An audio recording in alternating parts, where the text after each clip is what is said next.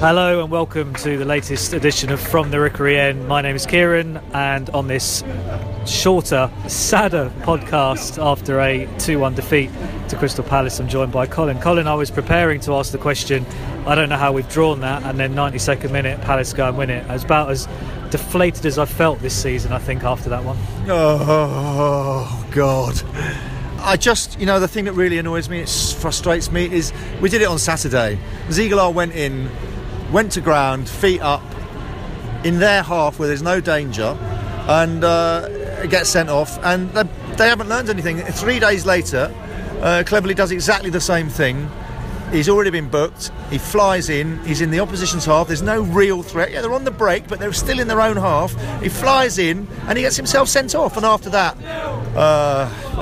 you could sort of smell the capitulation coming, particularly because he's one of our two central midfielders and he's absolutely crucial to the way we play. But also, Pereira had been tackled about a minute earlier and he was clearly in distress and he was clearly not really fit, but we'd made 3 substitutions and he had to stay on the pitch, and so it was even more irresponsible of Cleverley, who's been one of our best players all season, to do something so rash. There was no panic, we were 1-0 up, and he dives in and he gets himself sent off, and there's no question it was a second yellow and a red, and now get banned probably for a couple of games, because I think that was his 5th yellow card before the red. The second yellow was his 5th, and it's just very frustrating to watch. But even so, at 10 men, you still think there's only 7 or 8 minutes left. Come on, lads, you make 2 banks of 4, try to hold them off, but once they got the first one, the momentum went with them, and you knew they were going to get a second, I thought. Yeah, Tom Cleverley obviously sent off in the 87th minute, and I think the key thing that you said there, the balance had gone, hadn't it? We'd made our 3 substitutions. Cleverley was in the middle of the park with Abdoulaye Doucouré. As soon as he went off, you could see all that space in the middle of the park. Like you said, Roberto Pereira was struggling because he'd had a heavy challenge previously. You kind of felt that they had the momentum then, didn't you? The crowd got behind them. Wilfried Zaha had done absolutely nothing all game and then is involved in both goals. It's our own errors again, isn't it? And we have to try and stamp this out, because we are going to drop more points like that, aren't we? Well, we certainly will if we carry on doing that. We've done it at Everton, that was a warning, and now we've done it again this evening, and I mean, it's staggering, because we were so in control of that game up until that point. OK, they had a lot of the ball, Palace, and we were defending, but we were defending pretty well. First half, we scored a goal after 3 or 4 minutes. Deeney gets a gilt-edged chance, which he misses, which happens from time to time. You can't blame him too much for that. In the second half, Richarlison gets a really good chance, which the keeper does well. But, on another night, we'd have been 2 up or 3 up, and we wouldn't have been in this mess.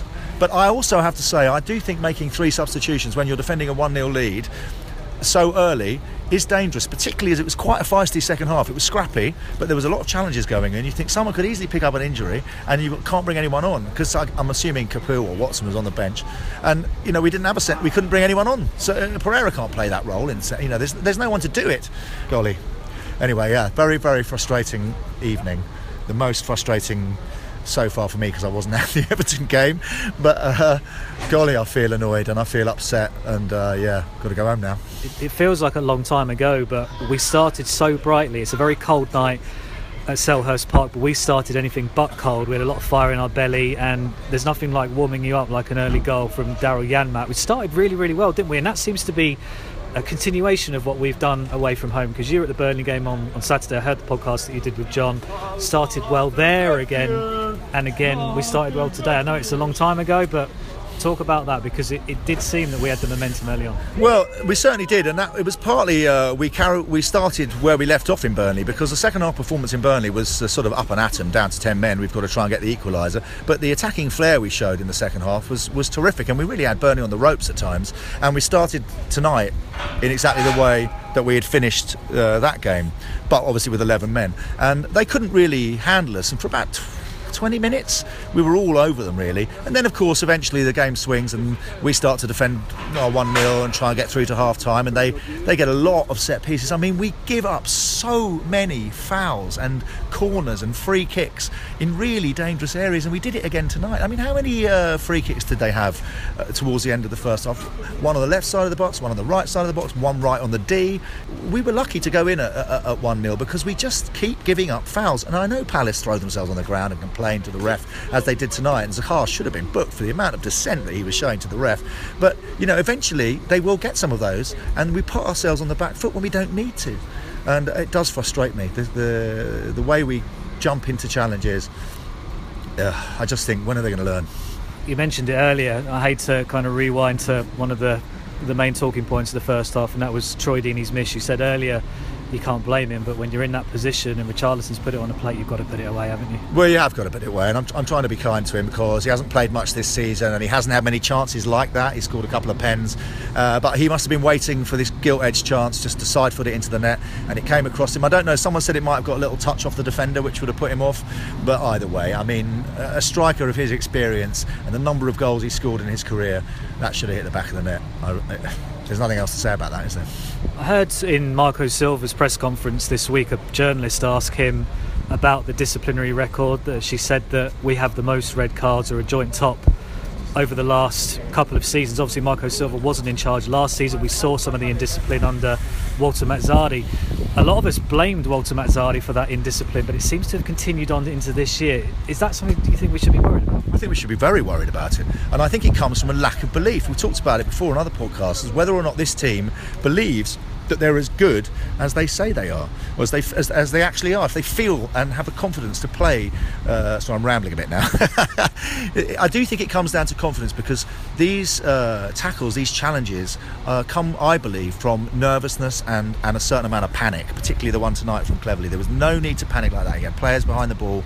And I think that, again, it's just about having the calmness and the confidence, and that's what is the difference between a mid-table side that isn't really going to be in danger of getting relegated and a side that's challenging for the top 7 or 8. And at the moment, we still panic and make mistakes and dive in when we don't really need to. We need to have more confidence in ourselves as a team and in each other as players, and then we won't make those mistakes because we'll trust that we'll cover, we'll get back. But at the moment, the Ziegler one was an astonishing one. I still can't get my head around why he dived in like that. But tonight was equally foolish. It was unprofessional. A player of his experience to dive in like that, there's no need for it. And I do think it comes from a lack of confidence. I think it comes from a slight desperation to hold on to this lead when we were holding on to it fine. So yes, we need to be worried, because if we keep getting players sent off and we keep having players get injured, we won't have any players by the time we play Leicester on Boxing Day. Take the miss in the first half out of the equation. Troy Deeney got the nod over Andre Gray today. We've had a lot of discussions on the podcast about Gray and Deeney. Should Deeney maybe start at home, Gray start away? I've been to a few games this season, and today was the first time in a while, probably one of the first times actually, that I've heard members of our own fans turning on Troy Deeney. There was a lot of knockdowns that he had where there was no one near him. Accusations from some supporters around me that he wasn't working hard enough. I just wondered what you made of that, because it is a bit of a battle for that number 9 position, so I'm interested to know what you thought of his performance. Frankly, I think that's just a lot of nonsense. Troy Deeney can do what Troy Deeney can do, and he continues to do it.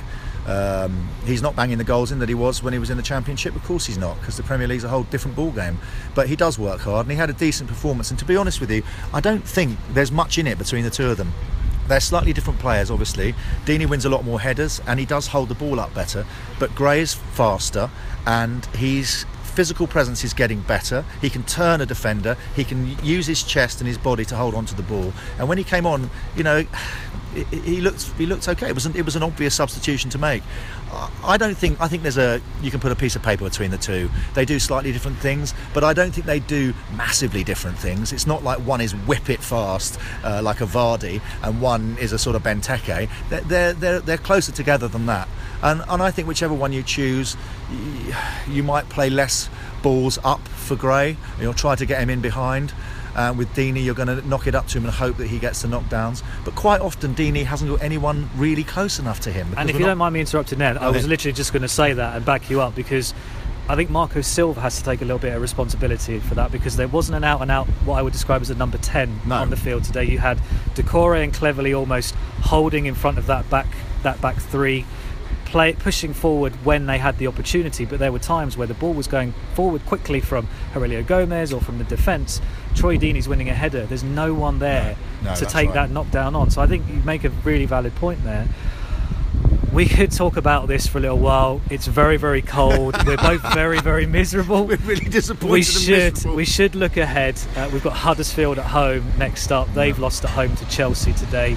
They've been good at home. They've not been so good away. We are in what I guess you would describe as a mini slump, because that is now, 4 games without a win. Saturday becomes even bigger now, doesn't it? And at home, we haven't been quite as good as we have away. So what do you think we need to do on Saturday to try and overcome a Huddersfield side who'll be looking to bounce back from the Chelsea defeat?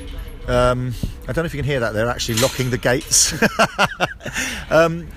I think we need to play, if we can get a side out, I think we need to just play with much more confidence, like we did in the first half. We played so well, but we have to also be really disciplined and not give away too many set pieces and not give up fouls and not get yellow cards. I mean, Doucouré's on 4 as well. We could lose him for a game if he gets another yellow card.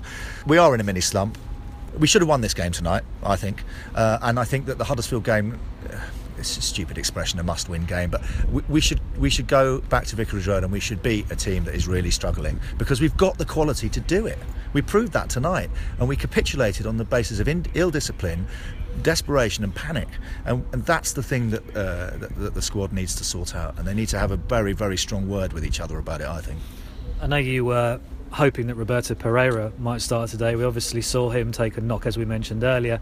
If he's fit, does he start for you on Saturday? Absolutely, without a shadow of a doubt, and he should play right up behind the striker, because that's where his best position is. He can work between the lines and the space between their midfield and their defence, and he can get balls in behind for people like Gray or Deeney or Richarlison or Carrillo out wide. I think we should play 4 at the back, and that allows us to play Pereira and 2 wide men and a centre forward, and I think that's what we should do against Huddersfield personally. We saw Kiko Femenia come on late on. I was thinking about it with the kind of style of play that we have in the formation. Is there a possibility that maybe we could play Janmaat and Femenia down that right-hand side? I have to be honest, I wasn't overwhelmed with Andre Carrillo today, and I haven't been overwhelmed with him since he's come into the club. I'm just wondering if maybe Femenia could be that player in front of Janmaat. Yeah, he could be. And I'd be happy to see them try that, except I don't know if you noticed, but he actually walked off the pitch at the end with a muscle strain. So I don't think we'll be seeing him on Saturday, unless, I mean, it's a recurrence, presumably, of the thing that has been keeping him out of games. He actually just walked off the pitch and walked down the tunnel. So I don't know whether he'll be available. But I think there's definitely a possibility. I quite like Carrillo, and the reason I like him, despite the fact that he does one good thing and then makes one mistake, he drifts, and he drifted tonight into positions where there was space. He didn't stick slavishly to his right wing position. He came over to the left, he was in the middle, and when he's in the opposing half, then I think he's a good player. When he's tracking back, he makes mistakes, and that's the thing that worries me about him, which I guess Femenia and Janmaat don't do. Janmaat looks really good at the moment. He looked really good up at Burnley, and he looked good again today. He looks fit and he looks up for the fight. But to play Femenia in front of him is a good idea, and I suspect maybe we might see that at some point, particularly if they play 4 at the back, I think. Big few games coming up for Watford. Festive period comes thick and fast. We've seen players go off injured. We've got suspensions coming up. But we're going to stay positive, Colin. Huddersfield at home on Saturday. I've not had the opportunity to do this since I've been on the podcast, so I'm going to do it today. You do it. Come on, you Orns. A podcast made by Watford fans for Watford fans. From the Rookery End.